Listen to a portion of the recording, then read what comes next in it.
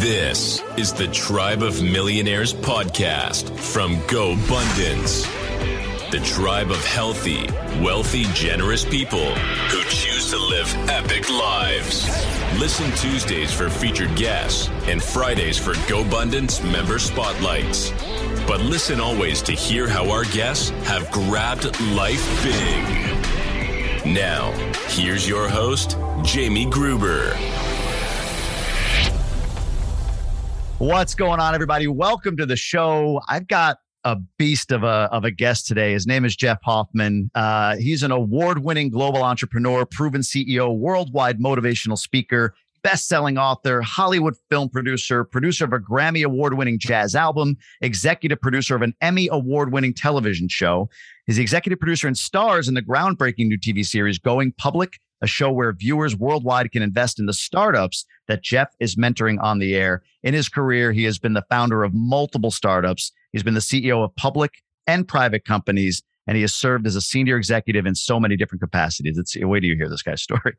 Jeff has been a part of a number of well-known successful startups, including, maybe you've heard of, Priceline.com, Booking.com, Ubid.com, and the list goes on and on. Jeff, man, I said before we started recording, I'm giddy and excited and so honored to have you here. So thanks for being here.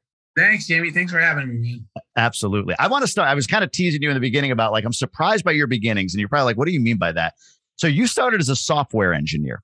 And why And why I'm surprised by that is you are this, to me, gregarious, outgoing, extroverted, like you're speaking out. I mean, you just seem so comfortable out in that space. I just don't associate that with a guy that came from a software engineer beginning. So how did that come to be? Is that truly where you are? Are you more that engineer at heart, or what does that look like? No, so that's a great question. And there are two answers to that. First of all, I did that for the wrong reasons, which is part of what I talked to. Like I have a big event this week talking to kids in schools. And I was visiting schools last week, and it's part of what I talked to them about. I went down the software engineering paths because society tells you, go get a good job somewhere at a good company and get a good salary, as if that is what creates a good life, right? Because that is the messaging. We focus on get a good job, get a good salary. And everybody, and then you're good. Then you're good. I mean, I had a good job. I had a good salary. That's why I got a software engineering degree, because I knew I'd be well employed. What I didn't have was a good life, because I actually hated it. And it turns out, well, Jamie, I'll tell you a funny story. My first startup ever, I hired some software engineers. We're building our first product. We're writing code. And all of a sudden, one day, everybody's staring at me and no one's typing. And I sit back and I go, all right, guys, what's up? And they look at the senior guy, Robert, and Robert goes, yeah, Jeff, I'm going to have to ask you to back away from the keyboard. And I was like, and why is that? And they said, because you suck. I said, wait a minute, this is my company. I'm the CEO. And they said, still, you pretty much suck at writing software. And I said, what degree do you guys have? And they're like, the same as you. We're all software engineers, but we're all good and you're not. So please stop writing code. So my software engineering career, while it got me a corporate job with a good salary out of college, I actually didn't like the job and I quit anyway. And it turned out that on that day, I said to my guys, what do you want me to do? And they said, why don't you figure out what marketing is? Because the product's almost done. So it turned out that a technical marketing role is what I am. And my software degree came in handy because I could sit with the tech team and understand them, but I could go out to the customer in the business world and bridge the gap. And that was where the gap was. There were a lot of really great technical people in the world with no business sense.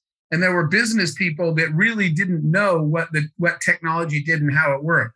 So I found a home being the bridge between business and technology. And that's pretty much where I spent my whole life. So for you at this point, is that what you identify as? Is that your thing? Your marketing, getting the message out there, all of that. Is that your skill, your superpower, the thing that you're best at? And well, I'll start with that question. Yeah, absolutely. The great fallacy is, and I've got to really press this hard with leaders all the time. So you're the CEO, you're the founder, you're doing well, you see yourself on TV or whatever. So you suddenly think you think you're way smarter than you actually are. Mm-hmm. Because the truth is, it doesn't matter if you're the CEO, the founder, or whatever. Each of us as humans is really only good at one thing. Jamie, I've never hired an engineer who wrote code, then did our taxes, then wrote marketing copy. That's just not how the world works. And so why do you think just because you're the boss that you can do 7 things? When you start your company, you have no choice but to do the 7 things because there is nobody else. But the most successful leaders figure out quickly that they're good at one thing and they should find people smarter than them at everything else. So marketing was my thing. And I would attend my own marketing meetings in my company, but I wouldn't run any of the other meetings, right? I found people smarter than me and let them run their departments. And even though I'm the CEO, that means I'm the tiebreaker if there's a tough decision. But otherwise, I'm not going to run the finance meeting. I'm not a finance major. My CFO is way smarter than me. He can do that. My head of HR, she's way more talented than me. She'll do that, but I'll be in marketing because branding and messaging turned out to be the things that I was really good at. Interesting. Yeah, that makes sense. I mean, when you look at what you've been able to scale, you've stayed kind of in your lane and what you're great at and where you add the most value. From a purpose standpoint, I wonder this, because I think I heard you say somewhere that you had this goal at one point of traveling to like 50 countries and meeting 50 families or something like that. That was like an objective or a goal that you had, right? And what's interesting to me is that you ended up monetizing that goal. But I feel like that's the question that stops a lot of people from pursuing what's most fulfilling or pursuing what's purposeful for them is, okay, that sounds great. That's what I'd love to do. But how do I monetize that? So they stop, they don't move forward. How did you figure out how to monetize that goal? Or is that not a question you ask yourself up front? Like, I'm just kind of curious That's exactly the right question to ask, Jamie, because what we find is so many people that have accepted. So here's the process. I ask people what their passions are, what their dreams are. And this is what they say to me. Well, I had big plans, right? I was going to climb Mount Everest, or me. I was going to visit 50 countries in my lifetime. And this is what they tell me. But at some point, Jeff, you got to grow up, man. I got a mortgage, I got a family, right? And I got a job. And so what that implies, Jamie, is that you are accepting that your job and your passions are mutually exclusive. The things you want to do are the things you'll do, your passions, on the weekend if there's enough time left over and you have any money. Climbing Mount Everest is what you're going to do when you retire, when in fact you're 70 years old and your knees don't work and there's no way you're climbing Mount Everest. So people accept that the job and the dream, the passion are mutually exclusive instead of, this is what I try to tell people, asking this question: is there a way I can make a job out of my passions? So for me, it's all about intent. My goal in life was to see 50 countries. And I had this crazy idea that I was going to break bread with 50 families and 50 countries and 50 cultures, just so that I could become an actually decent human being, right? A well-rounded human being by spending time with people that were not like me and seeing the world, being in it. But I was broke, single mom. She was broke. Never going to happen. I got an engineering job, never left my cubicle. You ain't going to 50 countries. You just go into your cubicle every day. So when I quit, my intent was, is there a way to combine my passions with a revenue generating job? And so that is why you will see in my career, I did a lot of stuff in the travel industry, created technology for airlines and airports, so that literally my job in my first startup was to fly to a different country every week to install our technology. And so I found a way to see the world and get paid while doing it. So please, everybody listening, do not accept that the cool stuff you want to do is stuff you'll do after the weekend because you have to have this job. Why don't you make a job out of that? That's the beauty of being an entrepreneur. We designed the company we wish we worked for. Do you think that, I mean, the way I perceive you is just sort of a blue blood entrepreneur, born and ready, like always had that instinct. Do you believe entrepreneurs are born in that respect, or are they bred with what you just said, figuring out what your passions are? Yeah, I think it's actually both. Okay. And I'll explain why. The born part, for sure. Entrepreneurship's a mindset, not a job, right? It's a skill set too, but it starts with a mindset. And I think that's DNA. And the big part of that where it's really obvious is risk. There's that saying, being an entrepreneur is like jumping off a cliff and trying to build an airplane on the way down. If you are scared to death to jump off a cliff and have no idea what's going to happen, you shouldn't be an entrepreneur. If you are thrilled, I spent my life throwing myself off of cliffs and woo-hooing the whole way down. If that is what thrills you, taking on a challenge and diving into the unknown, then you should be an entrepreneur. And I think that's a DNA thing. Some people are just risk averse. So that's the born part. But there's a made part as well, which is literally why you do a podcast and why I'm on it, right? Because you can learn so much from those who've gone before you. And you learn from your experiences, you learn from mentors, you learn from educational sessions like this and podcasts. I think that, smart entrepreneurs are also made because they're like sponges. They soak in every bit of help that they can get to be better at the skill set of entrepreneurship. You're talking to somebody, and my story, I think I shared with you. I was with a company for a long time, and I'm a more recent entrepreneur. I feel like I have some elements of that are born in me, but I squashed it. I had more willpower than you did. I stayed employed for a lot longer. But if you're talking to somebody like me, a year in, 2 years in, or who's thinking about making the transition, who has that spirit in them, are there 2 or 3 pieces of advice given your multiple jumps off of cliffs, building the planes on the way down? Are there 2 or 3 things that you would say, okay, look, yeah, you're going to have to do that, jump off and figure it out. You're going to have to get comfortable with risk. But are there some, whether it's tactical or mindset things that you would give, I don't know, 2, 3 things to advice to somebody who's about to or has recently made that leap? Yeah. So the first thing is that you can't do this alone. And that's the part that a lot of people, I was already referring to that a little bit earlier, because so many, people, when they're doing well, they start to believe their own hype. I must be good at this. Look at the company. Look what I'm doing. So Scale, only ever wrote one book. David Finkel and I wrote a book called Scale. Yeah. Super clever title. And the first thing that we say, and what I tell entrepreneurs all the time, is you can't scale until you can get out of your own way. And you can't get out of the way until you can trust and empower other people. And you can't trust and empower people until you surround yourself with people smarter than you. So that is the first piece of advice, is you got to go out and find people smarter than you and build a team around you. That is the key to growth, to scaling. And that is the part that most people don't focus on. They're so, you know what they tell me, Jamie? They say, I'm working harder than I ever have and longer hours, and I should be getting farther ahead, and I'm not. And the reason why is because you should be spending less of your time running the company and more of your time out searching for people smarter than you and then trusting and empowering them. That's the first piece of advice. I would say that second piece of advice, and I say this pretty frequently, is to go win a gold medal at one thing. I see entrepreneurs say hey, we're working on these 4 products.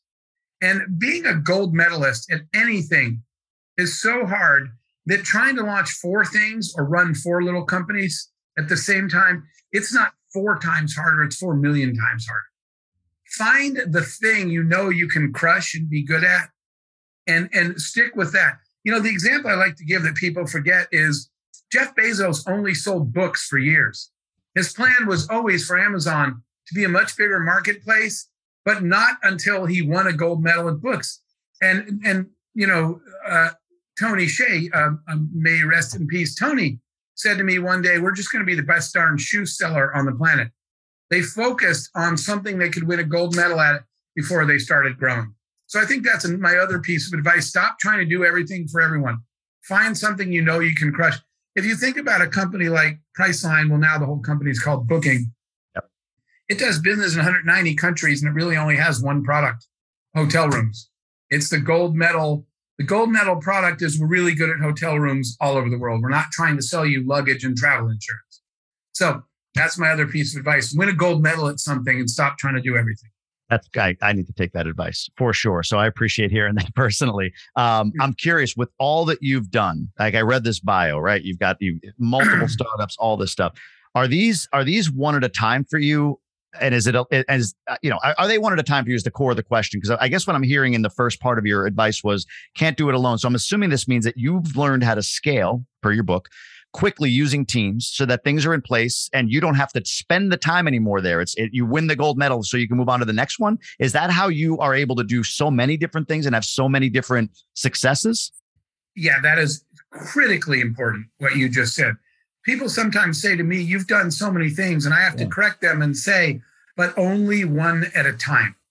When we were doing travel, if someone had called me and said, hey, man, Jeff, I want to show you an idea, I would have said, if your idea doesn't help get butts in beds in hotel rooms, call me next year. When I was doing music, if you'd called me, I would have said, if you're not calling me to help me sell out Friday night's concert, call me next year. One, I'm not a parallel entrepreneur, I'm a serial entrepreneur. So one thing at a time. That is extremely important. And then you have the option, you can sell the company, you can bring somebody in to run the company, but I am not a proponent at all of trying to run 3 different things at a time. So yes, you are correct. I did all those things serially, not in parallel. I love a part of your story around, I mean, you're a CEO, you're a creator and entrepreneur, but you're also a CEO. You've been a CEO for multiple companies. So I love that you have that experience. And I was researching and listening and learning from you a lot about culture. And it makes me like on the other end of it. So we kind of gave advice, or you gave advice to people like me starting out. But as people scale a company and build a company, on the other end of that, we're in this sort of great resignation period. So let me start with, what do you see as the reason for this great resignation? What is the core reason? Does it have anything to do with the companies? Is it just, people getting life perspective? Like, what is the reason for that? And then I'll ask a follow-up question about culture. Yeah, I think it has to do with this moment in time in the world. We've had a lot more people that suddenly had a lot more time to introspect and survive with a different set of priorities. So I do think a lot has to do with just the state of the world. And it's not one thing, it's lots of things, from the pandemic to, an online electronic technology enabled world. I mean, there are a lot of reasons, but I really think if the world's just where it is now, it's in a different place. And I think that's impacting a lot of people. What is this? Like you said, the gig economy, the ability to be online. Like, right now, the struggle. I mean, I talk to a lot of friends that I've had that I have in my old job, other entrepreneurs, people at large, Fortune 500 companies. The biggest problem they have right now is attracting talent. Like all of them. It's not like they're going from here to there. They can't find talent. So what is this? What is the fix for that? How does a company? I mean, if you were the CEO of a company right now, what do you see out there that might be in need? So you mentioned one of them already, Jamie, which was gig economy, which was recognizing that today's talent actually does not care what your plan is, right? Because a lot of these companies are hiring and they're trying to get people the old model to commit to be a career employee. I don't want to train you and then you leave in 2 years. Guess what? That might happen. So instead of saying things like, I want to make sure you're committed before we teach you anything because you might leave, recognize the fact that they in fact might leave in 2 years and restructure the way you design work so that that's okay. Meaning that as a CEO, instead of career-based hiring, be project-based. So I'll use a dumb example, just to make it simple. I'm Apple, and I'm going to hire you not as a career engineer at Apple, but I'm going to hire you to build the iPhone 14. That is a project. That has a finite lifespan, 3 years, let's say. So in the past, we would say, please join our company as an engineer, and here's the career path. And today's talent is like, I don't know if I want to commit that and long term. And if you're pressuring me to tell you I'm going to stay long term, I can't make that promise. So instead, if you say, look, just commit to the project, get the iPhone 14 done, you're on the team. And that'll take 2 or 3 years. And then at the end of those 2 or 3 years, it's your job, not the employees, to convince them to stay for the 15, right? And stay for another project. So redesigning the way you think about work into projects and products will attract people. Second, today's talent very much cares about these 3 things: culture, I'll come back to that, impact, and experiences. They don't just want to know, like my generation did, what's my title and what's my pay? That was my generation. Today's is, how am I going to grow as an individual? What cool experiences will I have working here? What will my memories be, right? So they care about the experience. So you need to talk about not just the paycheck and the job description, but what is the experience like? And that is where culture comes in, because the culture of the company dictates what kind of experience they have. So you don't lead with resumes and job descriptions anymore. You lead with culture. What's it like to be here? Whether you're online or offline, what's it like to be part of our family, our tribe? Culture is what those people look for. What do you value? What does your company believe in? By the way, my company, I have my youth charity, but even before that, we always took a portion. I created this thing that was, the community committee. And I let my employees every quarter, we would take a percentage of earnings. So the harder they worked, the more money there was in. But I didn't make the donation. I gave it to my employees and said, please go help somebody in our community. So later, employees would tell me, I sold a company once, Jamie, that I found out after I sold it, the head of HR called me and said, this is amazing, Jeff. I just verified this. I said, what? She said, from the day you started the company to the day you sold it, nobody that worked for you ever quit. And I was like, that's the coolest thing I've ever done. And I have no idea how I did that. Yeah. So I started calling people like, why don't you guys quit? And they're like, do you want us to quit? And I said, no, I'm just trying to learn something here. And that's what they said. They said, because it's so cool to work for a company that the harder we work, the more people get a place to live in our community, right? We once paid for a shelter for abused women. And my employees would go visit it sometimes and help the women there. And they were like, it's such a different experience to work for a company where I know that part of my hard work is taking care of those women. That's a cultural thing. Yeah. That's not just the job. That's the culture of your company. We have a culture of giving to our community. So that's it. And then the last piece for CEOs that are hiring is people care about impact today. Are you doing anything, your company doing anything like I just described to make the world or the community a better place? Or are you just doing this so you, the CEO, can buy a vacation home in the Bahamas?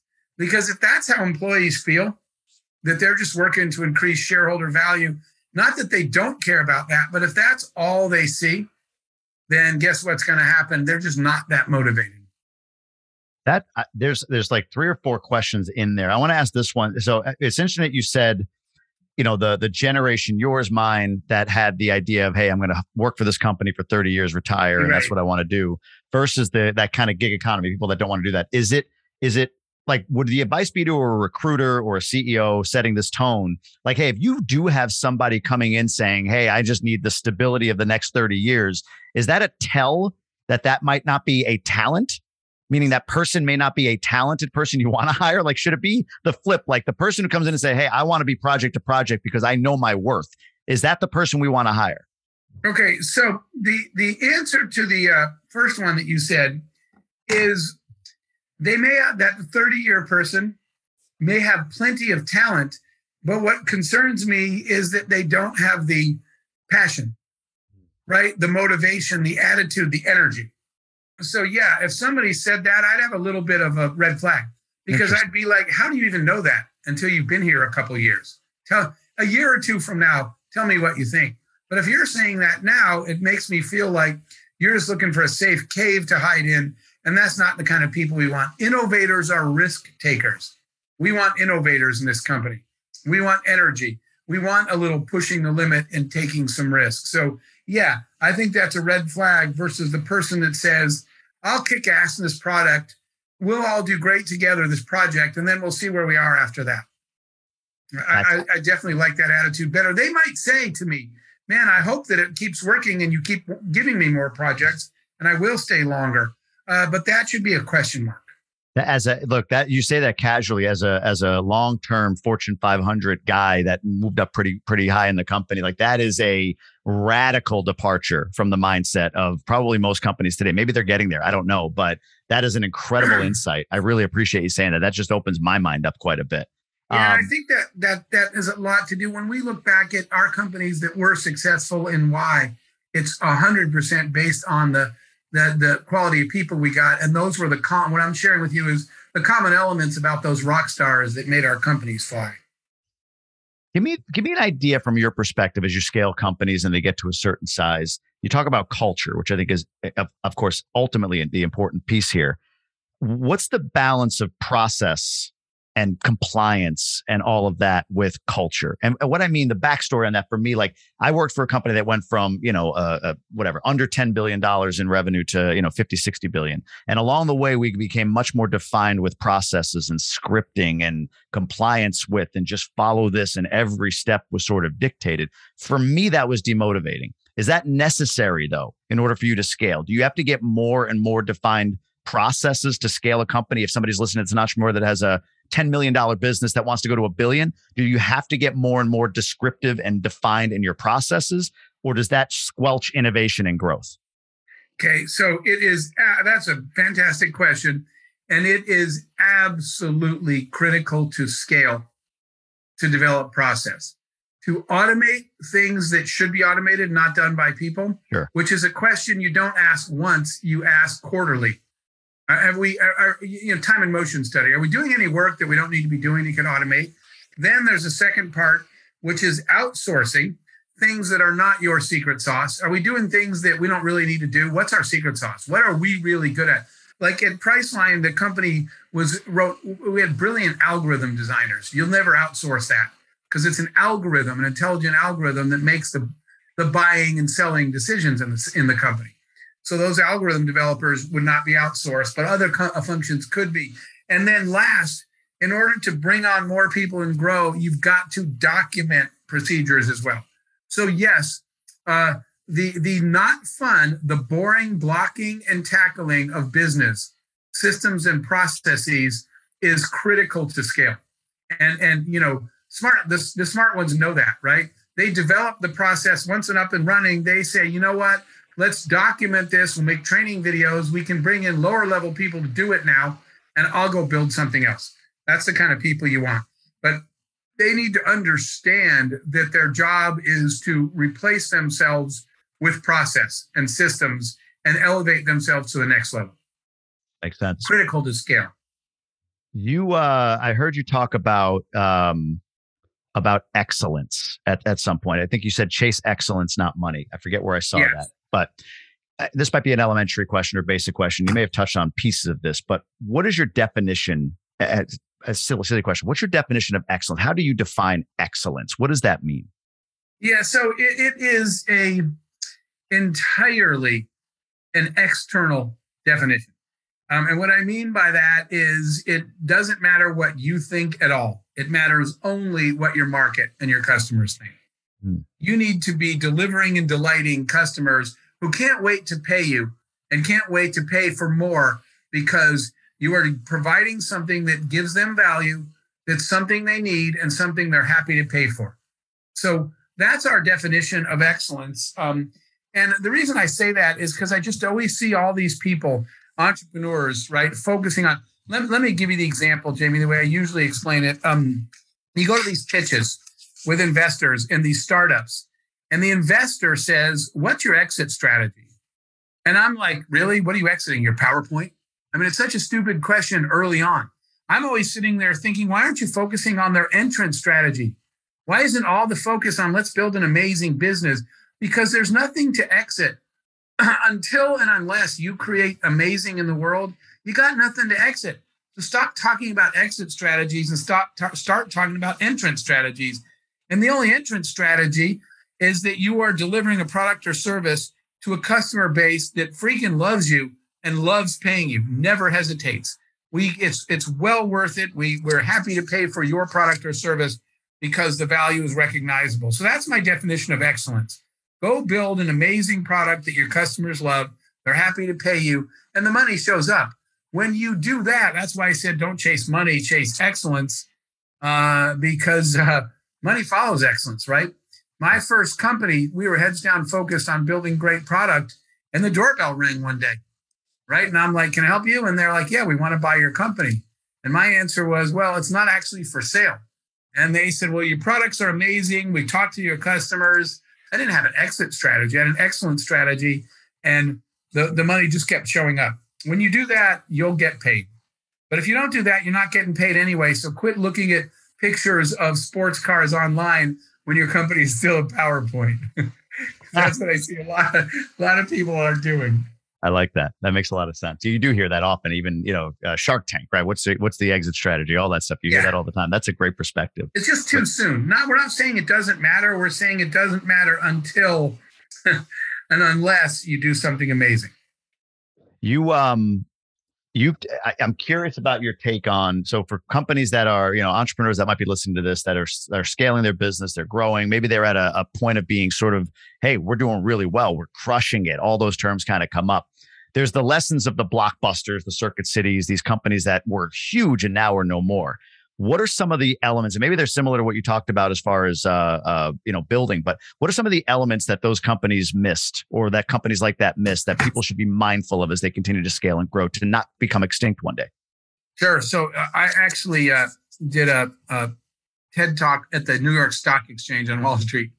And That's I opened it by saying, here are the 3 most dangerous words in business. And those 3, I wrote them on the board. And those 3 words are, we're doing fine. Because that is the first mistake all those companies made. Everything's going great. We're doing fine. So as a result, they took their foot off the pedal and stopped pressing the gas. They stopped innovating because we're the best company out there. We're doing great. It is the mistake they made is you should always assume that whatever we're doing now, we could be doing something better tomorrow. What is that better thing? And so somebody is constantly looking at what could we do better, not ever sitting back comfortably and saying, we lead the industry, we're doing fine. So that's the first part. They just got comfortable and they stopped pushing. So my recommendation, I've recommended this to Fortune 500 companies that I've advised, Jamie, when they brought me in, that we've always assigned somebody, traditionally that person would be called an R&D, right? Person. I don't care what you call it, or a head of innovation. But we assigned somebody that we said, we don't want you to pay any attention to the current operations today. We want you to pay all your attention to the upcoming trends, technology, consumer trends, global trends, whatever, and constantly ask this question, what's about to happen and what does our company need to do? How are we going to adapt and morph into the future? This relationship, which is gaining some steam, and then honestly, COVID kind of killed it for the time being, but it's the relationship between corporates and startups. There's a lot of small innovators in the community, and these big companies, work entirely within their product development department. And we were able to get some big Fortune 500 companies globally to do challenges to entrepreneurs, some of the ones I worked with, to go out in their community and say, we're challenging all the startups around us to propose solutions to this problem that our company is working on. So instead of only your IT department or whatever proposing a solution to management, you got 50 proposed solutions in. And what they do is we tell them to give these innovation challenges, to give a cash prize, because the size of that cash prize is significant to that startup and way smaller typically than the internal operating cost of that big corporation. So they don't look at startups and entrepreneurs in their community as a resource, but they should. Challenge them, ask them if they can help you. They may have a product. You may wind up acquiring them when you discover they have a lot of stuff that your big company could use. So I think then one last area, I guess, Jamie, which is that they don't make space for employees internally to innovate. You're in a big corporation. Most of your focus is on, we got to make our numbers. Your department's got to make its KPIs and milestones. We got to make our numbers. So if you as an employee said, hey, I got this crazy idea, but it might just work and save us millions. I was thinking we could try this thing. Most of the time in a corporate environment, you're going to be told, why don't you just focus on your job? That's not your job. Meanwhile, they just shut down a multi-million-dollar idea because it's not your job. There are really good examples of that. If you ever go look at Whirlpool, which people do not think of like they do Apple and Facebook as an innovator, they're a brilliant company. They have a program where if you have a cool idea, they actually seed ideas. They'll say, Jamie, we're going to give you 6 weeks. Your teammates are going to cover for you. You're going to be in the lab for 6 weeks, not at your job. And here's 10 grand. You got 6 weeks and 10 grand to do a feasibility study. And if your idea actually makes sense, we'll probably adopt it. So most of the innovations in their industry, in appliances and small electronics, are all coming from one company because they don't discourage crazy ideas from employees. They fund them, and it doesn't cost that much. They give you a short period of time and a small amount of cash to convince them that they should take on the project. It's a super smart way. And most companies are like, Jamie, just stay in your lane, dude. That's not your problem. And so they shut down that great idea. The most innovative companies don't do that. I know that was a long list, but that was a super good question. That was great. There's two things, one comment and then a question on this, just more of a quick question. But it's funny, when I was asking before about, the importance of processes as you scale, 100%, I get that. And that makes sense to me. But part of I think about this for me, right? So I was a 40-year-old, a top 300-400 guy in a 50,000 person company with the top line about to retire. And I was developed high performing, ready to take that leap. And then I was like, I don't want it. I'm out. Right. So part of that was that there was what you just said, essentially, like, no, just follow the process, Where if I'm an innovator, somebody who enjoys innovation and gets fulfillment from that, there wasn't space for that. So that resonates with me. And I don't even know if it's at that size, if it's a company or a departmental or a leadership concern, in that regard, when there's not space for innovation. So that resonates a ton with me. My question for you is, and this is again, real quick, do companies take your advice on this? Like that R&D person you talked about, and do you find that companies actually buy into that, or is there sort of a stodgy approach to it? Even though they brought you in to consult and you give this advice, do they adopt? Okay, so I'm going to say, I'm going to make up a number. I'll call it 40%. Wow. More than half of them have great intentions. And by the way, this is no different than entrepreneurs. For example, I teach this workshop called Explosive Growth. Yeah. And people come in and spend 2 days, and we walk through everything you need to do to turn your little startup to a big one or your medium one into a giant one. It's how to achieve explosive growth. What happens is everybody takes 2 days worth of notes and they're all fired up. Then they fly home. They get back to their office. They're 2 days behind. All the noise starts again. They had great intentions and they never do any of the stuff. The same thing happens in big corporations. They bring me in. And we teach them, an innovation culture and give them actual things to do, not just concept. And probably 60% of them start it, and then there's pushback because it's more work, right? For their already busy employees, that's culture again, Jamie. Some of them have a culture where the employees don't really want to work harder. So therefore, they don't really want to win. They don't want to be Whirlpool, the leader in their category. They just want to get their paycheck and go home. If that's your culture, then even if management takes my ideas and pushes them down, they don't get implemented. So I would say less than 40% of the time does that happen, but it does happen. I've had some big companies that have called back and said, we absolutely implemented that, and it completely changed the way we operate. So the ones that have followed through have reported, significant results, but a lot of them don't. Just being honest. Nope, that's great. On the culture side, this question popped in my head, but is there, how does performance versus culture play? In other words, if you have a high performer, maybe that doesn't fit with your culture, is that, do you excuse that? Does performance win out? Does culture win out? Do you have to balance it in some way, shape, or form? Again, another great question. And again, this is my editorial opinion, but I've been doing the CEO thing for decades. Yeah, that's why I'm curious. So here's what we have learned the hard way, through a lot of trial and error. People can make mistakes at work. I don't fire people for making mistakes. We're all human. But a violation of our values is instant termination. So what I'm answering your question is culture above all else. And I'm going to give you an example. We had a cultural value that, this is a real example, that said, we will treat, this is the way I was raised, and this is what I believe, we will treat all human beings with the same level of dignity and respect.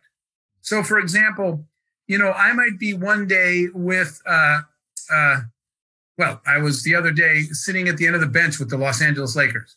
I don't treat the Laker players any different than I treat the kids in our orphanage in Uganda, right? So that is a fundamental value of ours. You treat everybody with dignity and respect. You don't rank people and treat them differently because of whatever their status in life. So we have this guy, Paul. Paul is our best salesperson. Paul outsells everybody in sales 3-1. So everybody, so in a lot of companies would say, then you just sort of have to let it go, right? He's an individual performer, but he's crushing it. So stay out of the way. That is not the choice I made. Paul would say things to, for example, our receptionist. He would say things to her, like he would walk by and say, "Get me coffee." And I overheard that one day. And she's like, "I'm super busy right now. I'm handling a problem." And what I think she wanted to say was, "I actually don't work for you. I work for Jeff and the company, and I have my own job, and it was not to fetch you coffee." But he would talk to people that way. He was always sweet to me as boss, but I overheard him a few times. So I called him in and talked to him about it one day and told him it had to change. And he laughed and said, "Really, what are you going to do to me? I outsell everybody here 3-1. You can't live without me." And so I told him he was on a 30-day probation after he said that. 30 days later, I called him in and said, "Friday's your last day." And he laughed. And I said, "This isn't a joke." And he said, "Really, Jeff, I outsell everybody in this company 3-1. You're going to fire me?" I said, "Yeah." I said, "Paul, it's true that you outsell everybody here 3-1, but you out asshole them 10-1. I said, "So Friday's your last day." And I went to the team and I said, "Bad news. We might have to cut back on expenses for a while because I just fired Paul." And I said, "It's going to hurt. I might have to hire 2 people to replace his sales productivity, but I will not allow you guys to be treated that way. That is not our culture." So culture wins. And here's the proof in the pudding. Before I got around to hiring anybody to replace him, a month or 2 went by and I looked at the numbers and sales weren't even, they were up. So I called a meeting and I said, "How is it Paul's gone and our sales numbers are up?" And they said, "Because a big dark cloud left the office." They said everybody's energy level went up, which meant productivity went up when you got Paul out of here. We're all performing at a higher level now. So the answer is culture wins. Somebody might be a great talent, a great performer, but if they don't fit your culture, you're going to pay the price for that. A lot more, it's more invisible, but you're paying the price for that. I actually got chills on that. That was that was amazing. Thank you. That was a big lesson for me. Yeah. And I mean, it makes a lot of sense. And again, just these lessons for me I've got a page full of stuff written down. I love not a parallel entrepreneur. I'm a serial entrepreneur. I have to remember that. Serial, not parallel. That's amazing. There's so many things here. You're right now, you're coaching, you're speaking, you mentioned the Explosive Growth Mastermind or course or, all of that. Like, I know you do a ton of philanthropic work as well. You already mentioned the orphanage in Uganda. What's your one thing right now? Where are you solely focused right now as far as your next endeavor or, where your passion lies? Sure. So, there's a couple things, 3 things really that I'm spending a lot of time on. My youth charity is the biggest thing in my life. It's called World Youth Horizons. Yeah. I literally, right before you and I got on, posted something today about that. Giving children everywhere in the world, the U.S. included, an actual chance at a better life is kind of a major thing I'm dedicated to. So what we work on is providing children a safe place to live. Safe is important. Health and medical care, food to eat, and then education. So we're making sure as many children as we can help everywhere, that we're getting them, fed, clothed, housed, taken care of, and then getting them all in school, because education is their only chance at a better life. So that's the work we do at World Youth Horizons. That's number 1 for me, is our youth charity. Second on that list is probably, I'm the chairman of the Global Entrepreneurship Network. It's actually the logo behind me there. We have a very simple mission statement. It's a nonprofit. Our mission statement is to help anyone, anywhere launch and scale a business venture. And the reason is, for people to get a better life, they got to be able to take care of themselves. It's to teach them how to fish thing. Sure. So we create ecosystems around entrepreneurs, and we're now doing this in 200 countries, Jamie. I'm so proud of the global team that we have to teach people how to take care of themselves by starting businesses and becoming entrepreneurs. So I spend a lot of time on my Global Entrepreneurship Network role. So both of those things are charitable. And then we're doing work in television. We have our new show, Going Public, which I'm both an executive producer and I'm on the show. And so we've just released that show. We just released episode 3 this week. And then I'm also an executive producer of another show that we just won a second Emmy for, which is called Success in the City, which is a story.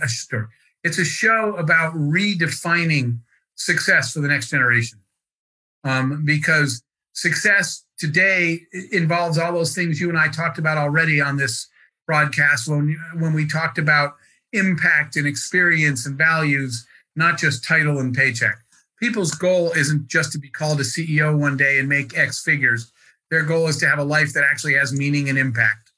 So we're redefining success. So those are the 3 things: our TV work, our youth work, and our global entrepreneurship work.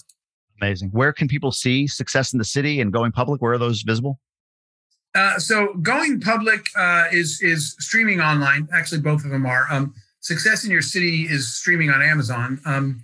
And then Going Public, the best place to find it, well, either goingpublic.com or entrepreneur.com. We've partnered with Entrepreneur Magazine because that streams online. And our youth charity is worldyouthhorizons.com. And for the heck of it, if people want to contact me, I have my own site, which is jeffhoffman.com. Yeah, it's a great site. There's a lot of great content on there. I learned a ton just by going through some of the videos you post there, some interviews you have there. And, you can go down a major rabbit hole researching Jeff Hoffman. It's funny. we had a speaker at our last event for GoBundance. I know you're familiar with the GoBundance group and Tim and everything. And his name is Mick Ebeling. He runs a company called Not Impossible Labs. I mean, incredible work, like 3D printing arms for people in Sudan who were bombed by their government, right? Like who lost limbs because of shrapnel and all that stuff. Wearables that let deaf people hear music. I mean, just an amazing guy with an amazing company. And I wondered then, and I'm wondering with you as well, like, how do more people not know who this guy is? Same with you. I mean, I guess you're just out there doing, but man, the amount of impact that you have is, I mean, as I was, again, I knew of you, of course, especially with the GoBundance connection and Tim, but when I really dug deep, it was like, that's why I became giddy and nervous to have you on, to be honest with you. Like you're a significant human being. I mean that. And I'd say it off recording. And to see the impact you're making is truly inspiring. And I wanted to honor you with that real quick. Jamie, thank you very much. That really means a lot to me. And, I love the GoBundance community, which is why I've been many times and spoken at events. And I'm a very big believer. I mean, the answer to your question is because it was never about me. And so that was never my goal. I never went to try to build followers, right? I'd rather spend my time actually doing the stuff. The thing that I posted today, I spent the whole morning coordinating a team in Uganda to build water wells because we discovered where these children, 100 children were drinking out of this stagnant, disgusting water and getting sick from it. So we all have the decision of where to spend our time. My goal was never to spend my time trying to get famous or make sure people knew my name.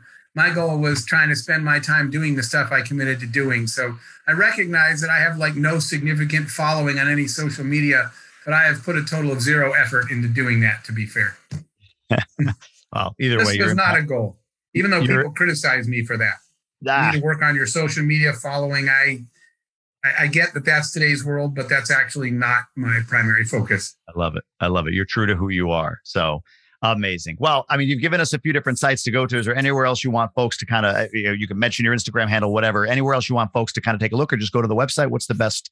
I think that's good. Yeah. Instagram. My Instagram is actually Speaker Jeff Hoffman. Yeah. On Instagram. And, you can look at our global entrepreneurship network. It's GenGlobal.org, so people can look at that as well. But I really appreciate it, and I really appreciate you having me today. No, trust me, the honor is mine. And for those listening, I mean, we have a mix of we have more than just GoBundance members listening. We've actually built this thing pretty cool. I'm excited about this Tribe of Millionaires podcast, but most either are or identify as or are looking to be entrepreneurs. And this interview chock full of information, of course, that I'm going to take back and implement. I hope to. I don't want to be that guy that flies back from the conference and doesn't implement.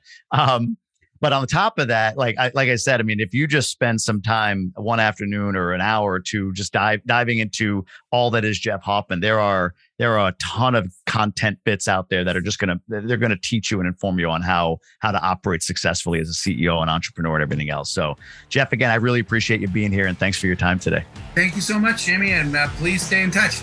Will do.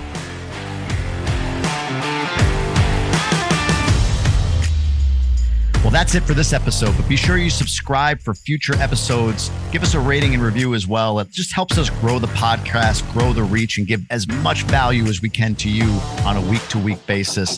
Be sure to go over and check out GoBundance.com while you're at it. Check out Emerge if you're a future millionaire, our elite division if you're in that $1 to $5 million range, or our champion division at $5 million plus. Or on the women's side, GoBundance Women is available for all of you to join an amazing group of millionaire entrepreneurial women. And if you haven't already, jump on tribeofmillionaires.com and order the book that is the namesake of this podcast, and you'll learn all about what this whole GoBundance thing is, what masterminds are about, and the power of community, accountability, connection, and all of that as you pursue your goals. Thanks for listening again. We'll talk to you soon.